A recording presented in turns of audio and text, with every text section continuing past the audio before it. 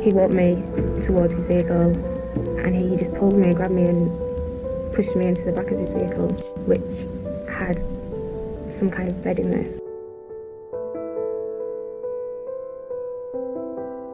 Hi guys, welcome to episode 10 of the True Crime Sisters podcast. We're now officially over halfway through our first season of the podcast, which I can't believe. Yeah, that's pretty awesome. It is.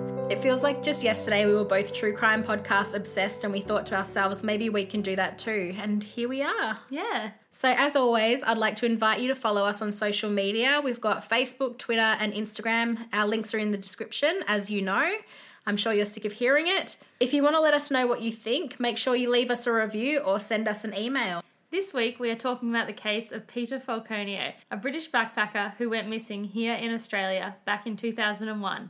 This is quite a well-known case, more so than many of our other cases. It is very interesting and is set in a different part of Australia to the other cases we've covered.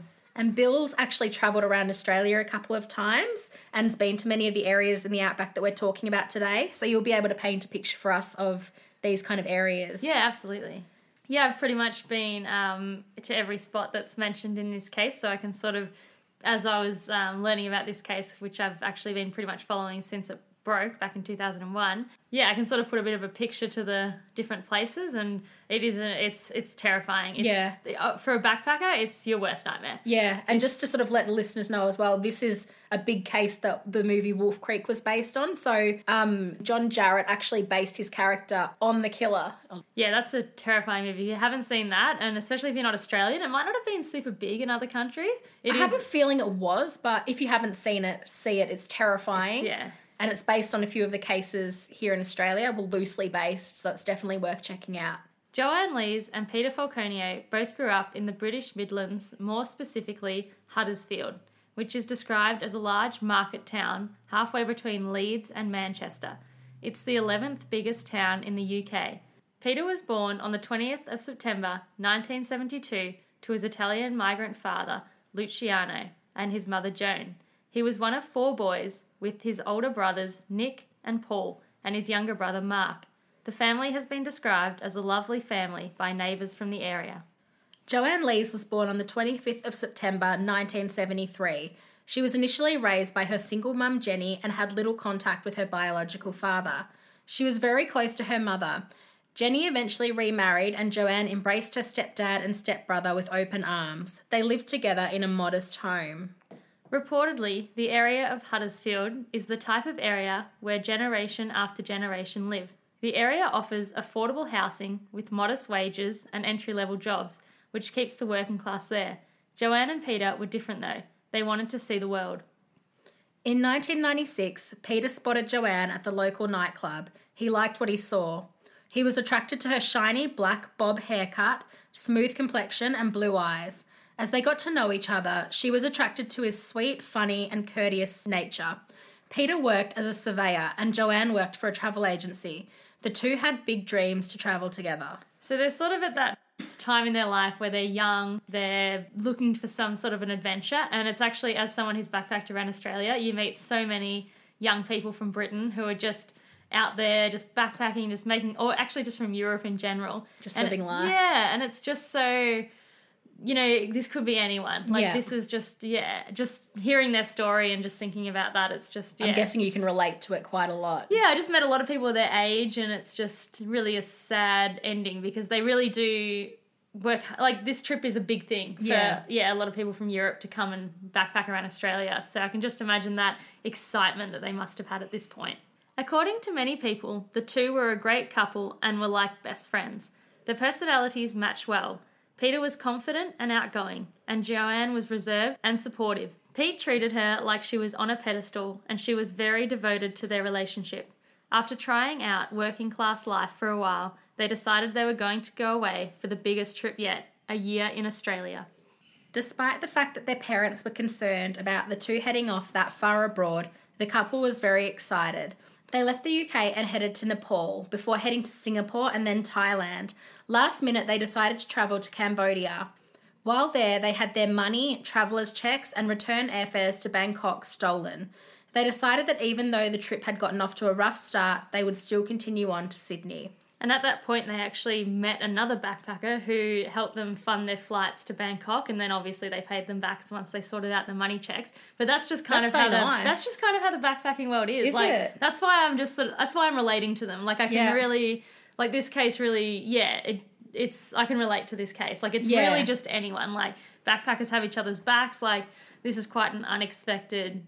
Oh, this is just horrible. I feel like it's a whole world I've not exposed to because I've never done any kind of traveling. It is a like different world. Yeah. And you make sort of like, the way I sort of think of it is you make like the best friends that you'll never see again. Like the people that I met traveling are literally, when you're with them, it's everything. I would have given them, money to get to the next location, but I wouldn't just give anyone money now. You know what I mean? On the 16th of January, 2001, the couple set off for Sydney, thinking that the worst of their trip was behind them. They loved Sydney, which offered them everything that young people would want: sunshine, beaches, and nightlife. They started with hostel accommodation before moving into a rental share apartment in North Bondi. The apartment was neat, cheap, and a short distance to the beach. Perfect for the 3 to 4 months they were planning to stay in Sydney. Peter began a job fitting office furniture straight away. Joanne took a little longer to find her feet, but eventually was accepted for a position at a Dymocks bookstore. Her manager at Dymocks described Joanne as a lovely girl who was shy but becoming more outgoing the more you knew her. Peter was also well liked and even came into the bookstore after hours to help the staff do stock take. Sydney suited Joanne far more than she had anticipated, and she wasn't sure she would be ready to leave when Pete was. She had become close to her friends she had made through the bookstore and loved organising social events with them, drinking and dancing the night away.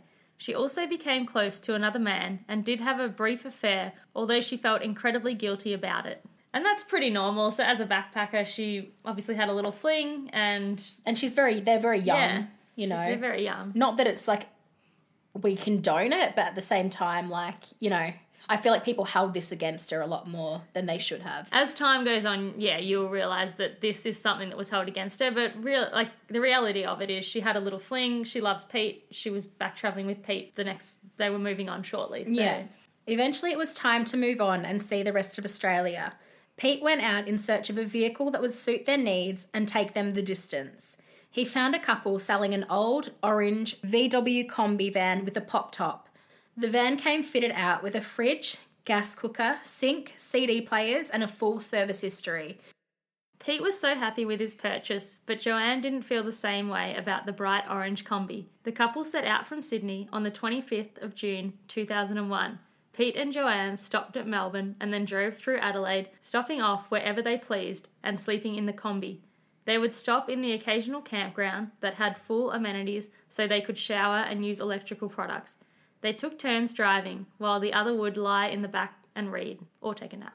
They stopped in Coober Pedy for a couple of days, where Joanne sent off a postcard to her mother.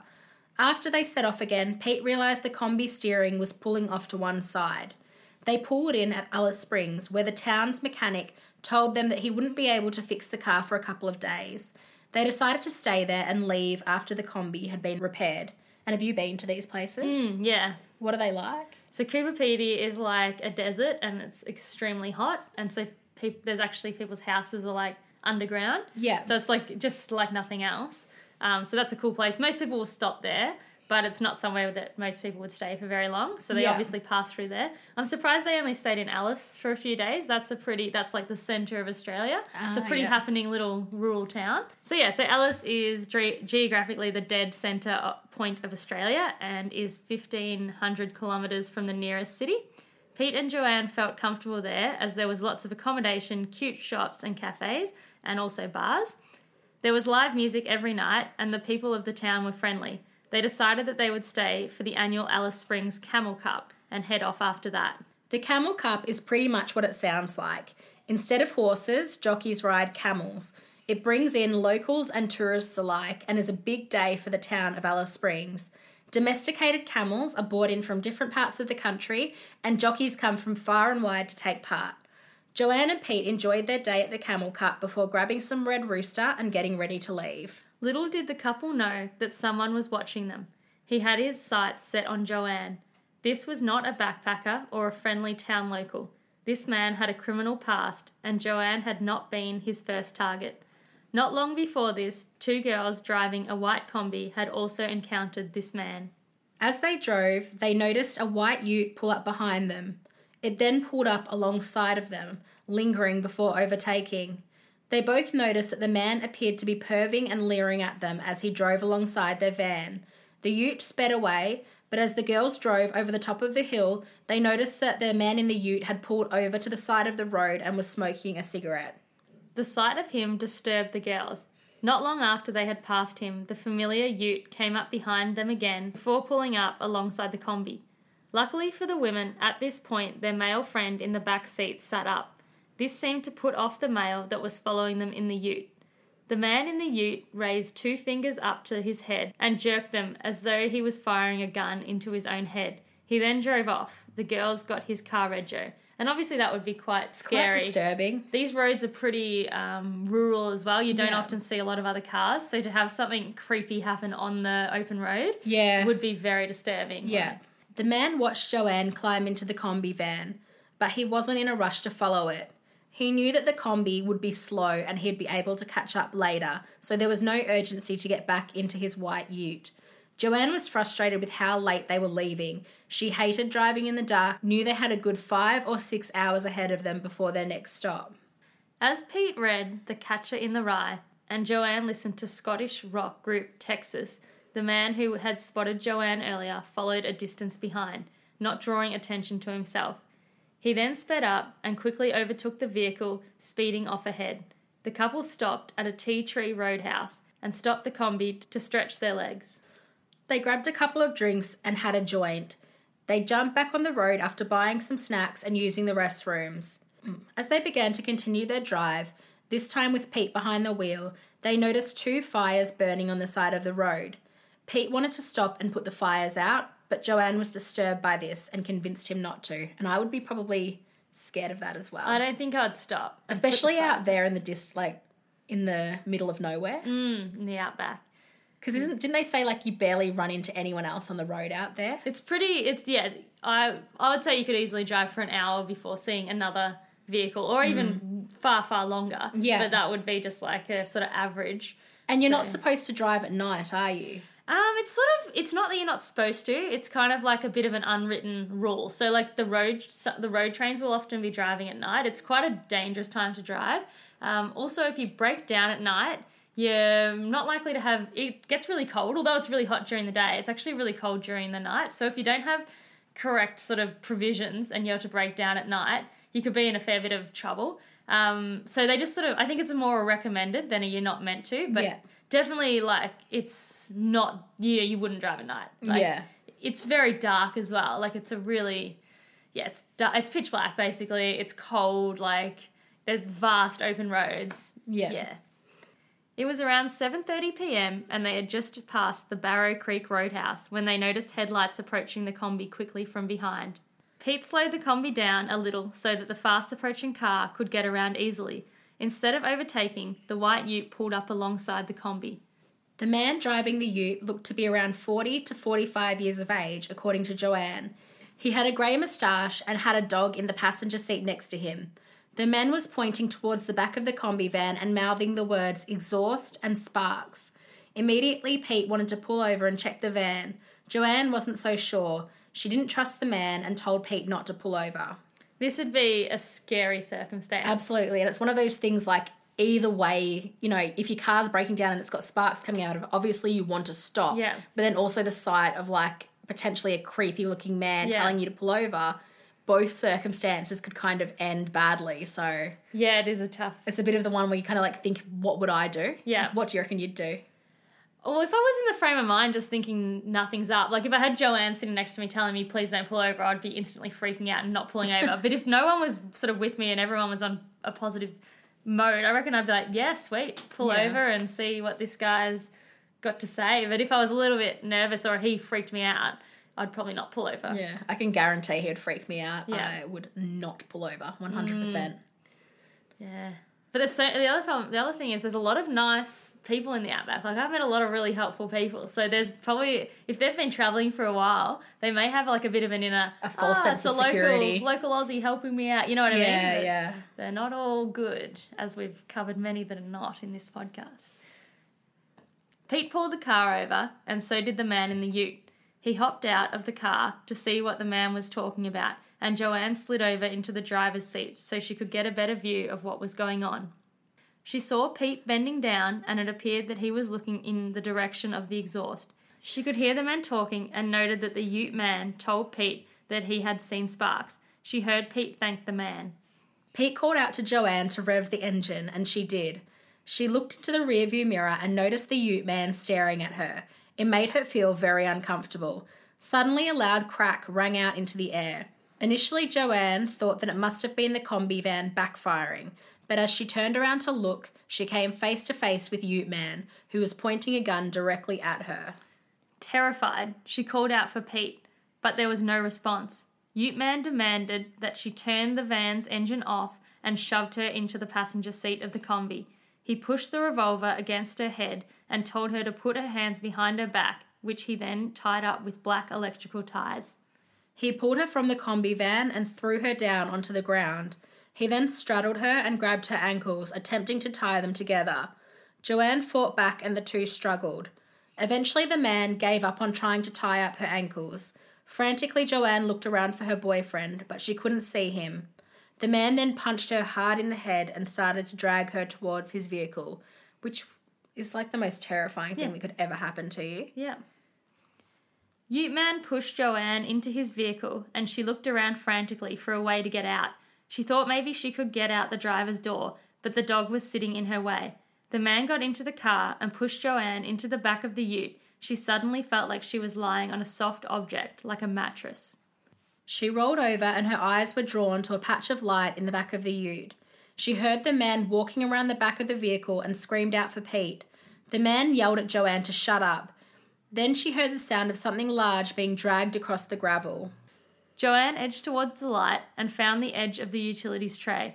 This was her chance to escape. She rolled off the back of the Ute and hit the ground. She ran for her life. She ran until she entered some scrub on the side of the highway. Her hands were still tied behind her. Despite falling over twice as she ran through the pitch-black, moonless night, she found her way under a bush and curled up into a ball. So terrifying. Yeah, I literally had anxiety just kind of reading about this stuff. It's the stuff of nightmares. Yeah, like you can really put yourself in her situation and just imagine how terrifying that would be, especially like in that area, being somewhere where there's no people around. Yeah, it's literally it's her and pitch him. black. Yeah, and as far as she knows, no one's coming for another 8 hours. It just depends what's he going to do. Yeah. She's got no control here. Joanne tried to quiet her breathing and she heard the sound of a man's footsteps crunching over the gravel towards her. The footsteps got closer and closer as the man took out his torch and began shining it around the bushes. The torchlight got close, but never hit her directly. The man walked past her multiple times and she was sure he would find her at any second, but he didn't. And that was just pure luck. Absolutely. She would have been so sure that he was going to find her as well. Yeah. And just should have been terrified. Yeah. The poor thing. Joanne heard a door slam and a car engine start. She saw the Ute's headlights flash over the area where she was laying motionless. She was terrified. Was he trying to spot her? Then he drove away. Joanne remembered that she had some lip balm in her pocket and tried to use that to lubricate the cable ties so she could get them off. Then she heard footsteps walking across the gravel again. She froze as she heard the combi's engine start. The man had driven it away to hide it on a dirt track. Joanne lay there for hours and hours. It was cold and she was extremely frightened. Eventually she made the decision to get up and walk towards the road. She felt vulnerable and exposed. Suddenly she saw headlights approaching. She was in two minds about whether to try and attract the attention of oncoming vehicle. What if it was the Ute man again? She watched and tried to figure out what type of vehicle was approaching. She realised it was a huge truck and probably wasn't the man. She waved her arms and ran out in front of the truck, desperately trying to get them to stop. It's literally your worst nightmare. It really is. Like being in this foreign place in the outback, freezing cold, some guy's trying to do who knows what to you. Oh my God. And it's lucky it was a truck driver, because I feel like if it was a regular car that had come across her, the people in the car could be like us, and actually like when you see a person in the middle of the road, I feel like if I saw a person in the middle of the road, I might jump to the conclusion that they were like a bad guy and not stop. I think for me, if they were cable tied, I would probably stop. Wouldn't you maybe think that, like, there was, like, a bunch of guys hiding in the bushes, though, and, like, it's a decoy to get you to pull over? Or am I just, like, way overreacting? I couldn't leave a cable-tied girl in the bush. Yeah. In the outback. It's not really bush. I couldn't leave her there. You know? Like, even if there was people coming to jump out, like, it's before mobile phones. It's 2001. I mean, mobile phones existed, obviously. Yeah. It's not... Yeah, I don't think I could leave her. Yeah, I like to think that I'd do the right thing, but... If it was a dude, I hate to say, if it was a dude, I'd be more suspicious. But she's like a young little, like not little, but she's like a young, smallish girl. Like I'd be like, oh, I gotta get her. Yeah, it's a hard situation. At first, she thought the truck was going to continue without stopping, but eventually it stopped about 1 kilometre down the road. She jogged after the truck and the driver hopped out of the vehicle and called out for her. She threw herself at the man hysterically and tried to tell him what had happened, pleading for help. Her car and her boyfriend were gone. Vince Miller and Rodney Adams were driving a huge road truck that night when they stumbled across the young woman waving them down in the deserted Stewart Highway. At first they were worried that they may have hit her. Luckily they hadn't. It was 12:45 a.m. when they pulled the terrified Joanne Lees into the truck and tried to calm her down long enough to figure out what had happened. On Joanne's insistence, they took her around the area for any trace of Pete, but they saw nothing. The truckies decided to take Joanne to the nearest open roadhouse to call the police. They approached the Barrow Creek Roadhouse, which they were surprised to see was open. Joanne was too scared to get out of the car. She was worried the Ute man might be in there. One of the truckies went in to call the police for her while the other comforted Joanne. Police in that area were hard to get hold of, and the truckie ended up just leaving a message on the police station answering machine. It wasn't until 4:20 a.m. that the police finally arrived at the Barrow Creek Roadhouse. They took Joanne's statements, photographed her injuries, and examined her clothing. They found strands of dog hair on some of her clothes. Police asked the truckies to take them to the area where they found Joanne, and they were able to locate it fairly easily. They found blood in the spot where the cars had been parked. They quickly closed down the Stewart Highway and put out alerts to be on the lookout for a white ute. Forensics searched for any sign of clues in the area. They didn't find much, and the attacker was most likely long gone. Joanne was interviewed and put together a photo fit of the man who attacked her and Peter. As it turned out, the man had been seen that night after attacking the couple. The man had stopped at a Shell petrol station to get some fuel. When the police showed the photo fit to the station attendant, they recognised the man immediately. The petrol station attendants gathered the CCTV footage from that night and passed it over to the police. Roadblocks were set up on all the major highways leading into South Australia, Western Australia and Queensland. They were pulling over all cars matching Joanne's description. But the truth was this may have been done far too late. The police found the combi van abandoned down the dirt track near the scene of the attack. Forensics searched it, and luminol testing revealed that there was some DNA from an unidentified male on the steering wheel and the gear stick. Blood was also found on Joanne's top and was also from an unidentified male. Joanne and Pete's families were notified of what had happened overseas and they were absolutely devastated. Not long after the news was broken, the postcard from Joanne in happier travel times arrived, which is really sad. That is, yeah, really sad. The media swarmed around Joanne, trying to get the information out of her. She wasn't comfortable with this media attention, and it wasn't long before the media and the public began to become harsh and critical towards this poor victim. People began to pick Joanne apart, although she was most likely putting her mental health first in her decision not to speak about what had happened. She was not giving the media exactly what they wanted. She was taking care of herself and not putting herself in a position she wasn't comfortable with.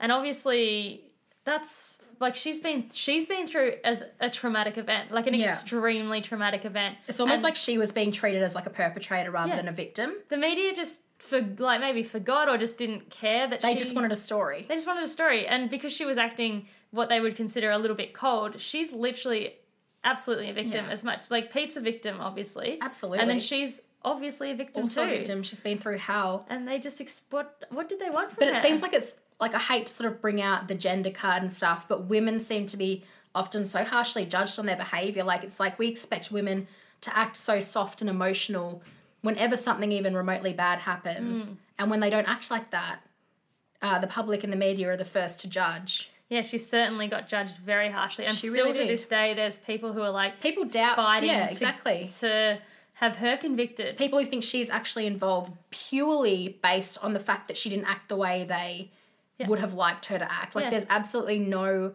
like, solid evidence pointing in her direction. It's purely because of her behaviour. And she has been... And there's actually, like, evidence to show what she said happened.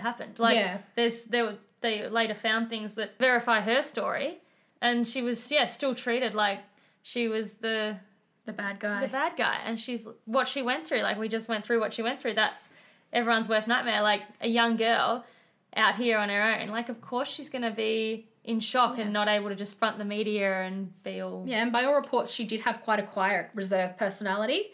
And I would say I'm a bit like that naturally, like in front of people I don't know too. So I can only imagine if I had been through something like that and suddenly had the media in my face, I would be terrified. I would not want to... Yeah, I'm sure she's never been through anything like that either. So it's not like no one's prepared for that. Yeah, exactly.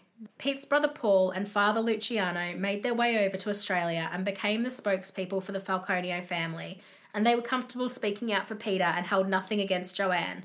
Eventually, police were able to bring in Aboriginal tracker Teddy Egan Jangala, and I'm just going to apologise if I've said that wrong. It is an Indigenous name.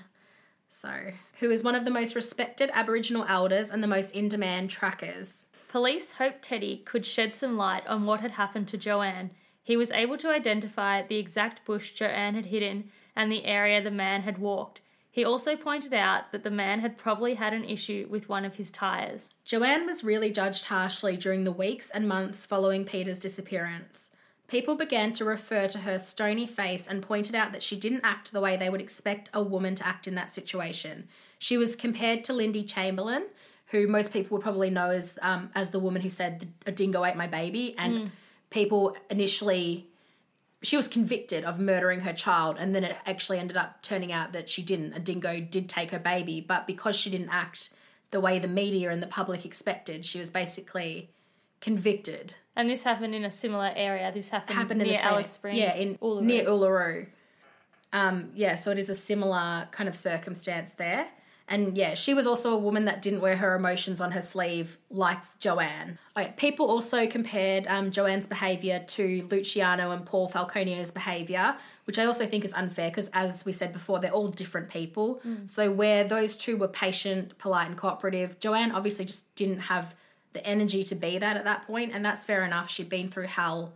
I just think we need to acknowledge that it's okay for people to act differently under pressure, and yeah, it was quite disturbing to read the harsh things written about her. Another thing Joanne was judged on was the fact that she had that brief affair in Sydney that we mentioned earlier, and that she had still had a little bit of contact with that man. Yeah, I think they'd been emailing. Yeah, so people a little bit jumped in on that as well.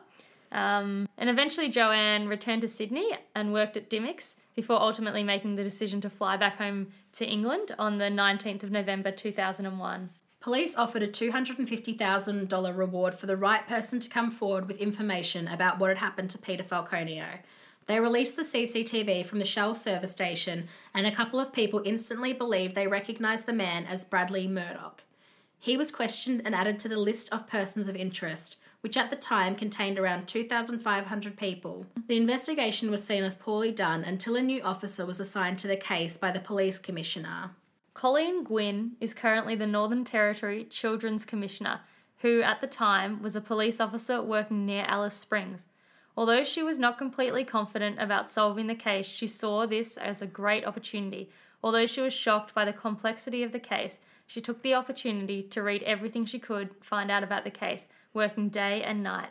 Colleen put together a team of herself and another 3 officers who she believed had the right combination of qualities to solve the case and who were all familiar with the area. Colleen even went as far as being dropped at the spot where Joanne hid, laying there for a period of time, trying to understand what Joanne had been through. She found the experience terrifying and ended up calling her team to come back and get her. She was starting to understand the horror of what Joanne had experienced. Colleen flew to the UK to meet with Joanne and sat with her for a 12-hour interview. She found Joanne to be extremely helpful, with amazing recollection of what had happened, described with a lot of emotion. Joanne, who had no faith left in the Northern Territory Police, began to have her faith restored. Colleen also visited with the Falconios and promised that she would find out who killed their son. A man eventually contacted police and told them that he knew who committed the crime. the name came up again, Bradley Murdoch. This name became very familiar to police. They were able to get their hands on his DNA. Reportedly, this turned out to be a partial match to the blood spot on the gear stick of the Kombi van and a full DNA match to some blood stains that were on Joanne's t-shirt. They also found a hair tie wrapped around, I think, the gear stick of Murdoch's car, which was reported to be Joanne's. I think that piece of evidence, they kind of blow it up to be this huge thing, but I think you can't really say, like, a black hair tie It's definitely... for sure is tied to Joanne. Yeah.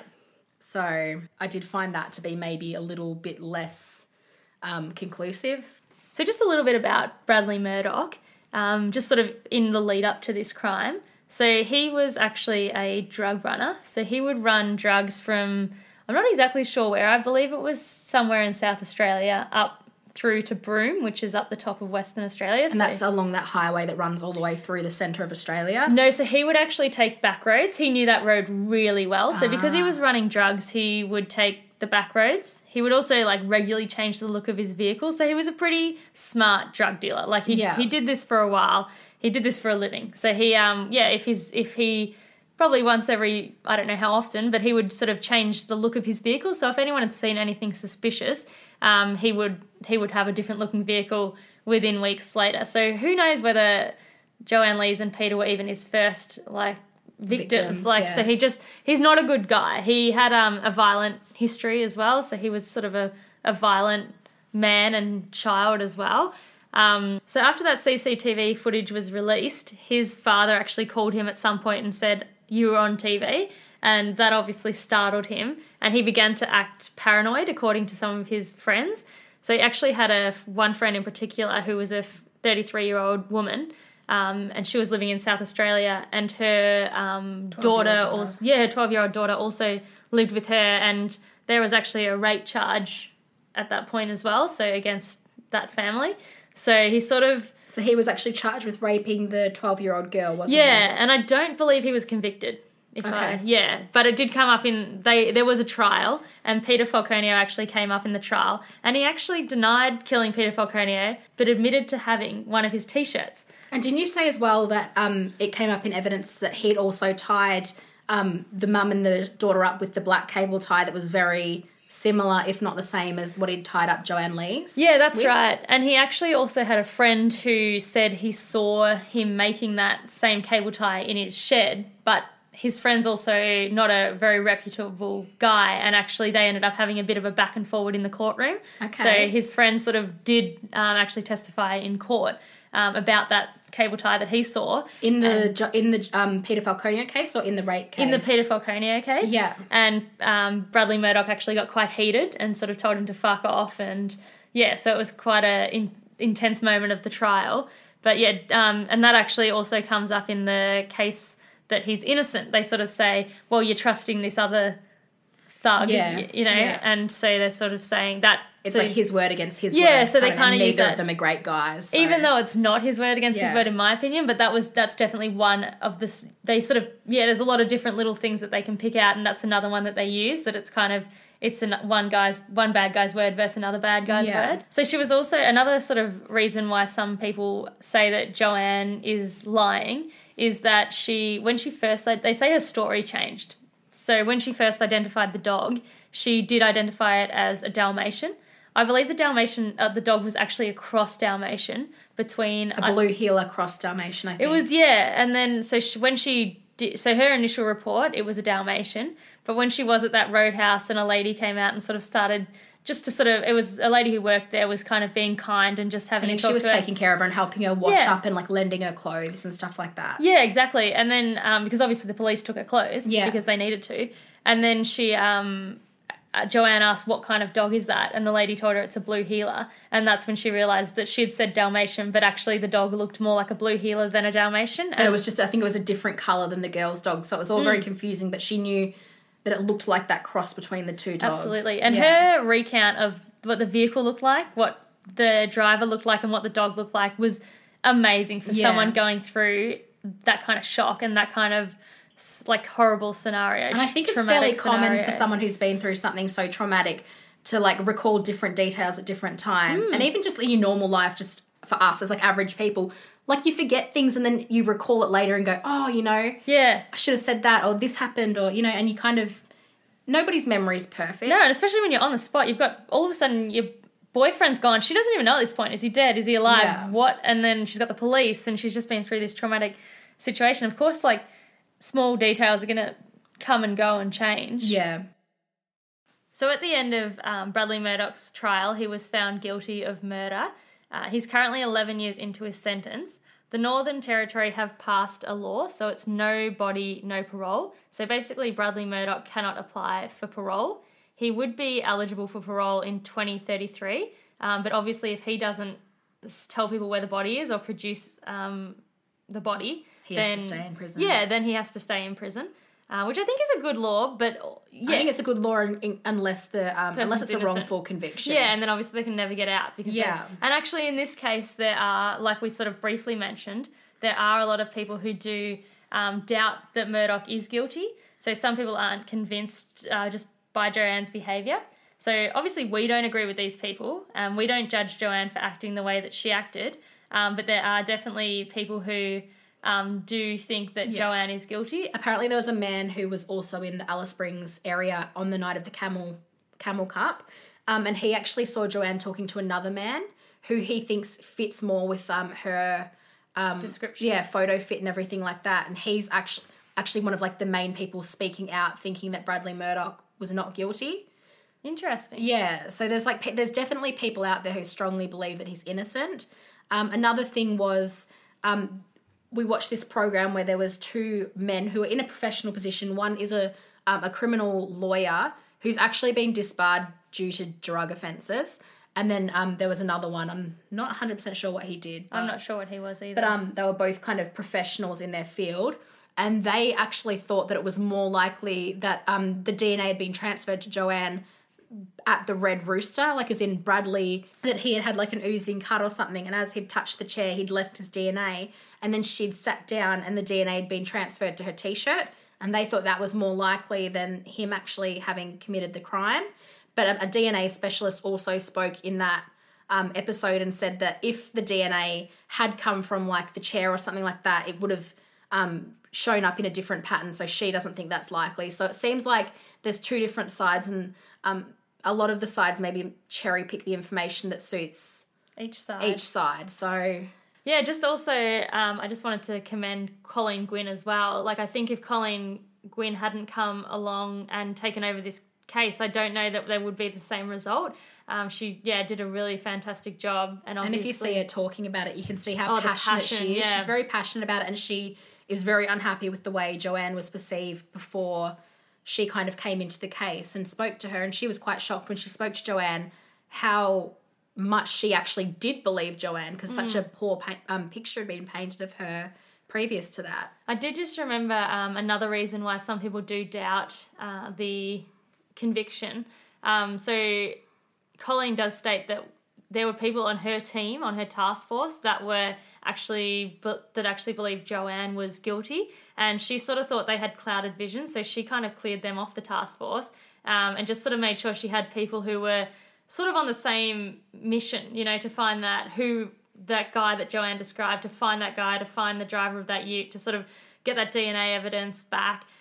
So those people that we spoke of earlier, those sort of professionals in their field, think that was very unprofessional and that she should have kept everyone on regardless of their views. That the different viewpoints may have actually helped have a more diverse range of opinions. So aside from that, I don't know whether I find that right or wrong, but aside from that, I think she just wanted her best team there who were going to get the job done. Thankfully for the Falconio family and Joanne Lees, there seems to be justice in the case of their beloved son and boyfriend, Peter Falconio.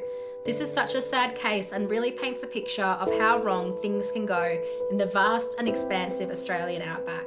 So if you're travelling through there, make sure you heed the warning signs and don't drive those long, lonely stretches of road after dark. Thank you for listening to episode 10 of the True Crime Sisters podcast. Again, all our links can be found in the description below. Drop us an email or message if you'd like to chat. Make sure you tune in later in the week for our Unsolved Australia minisodes and True Crime Sisters episodes. Until then, please stay safe.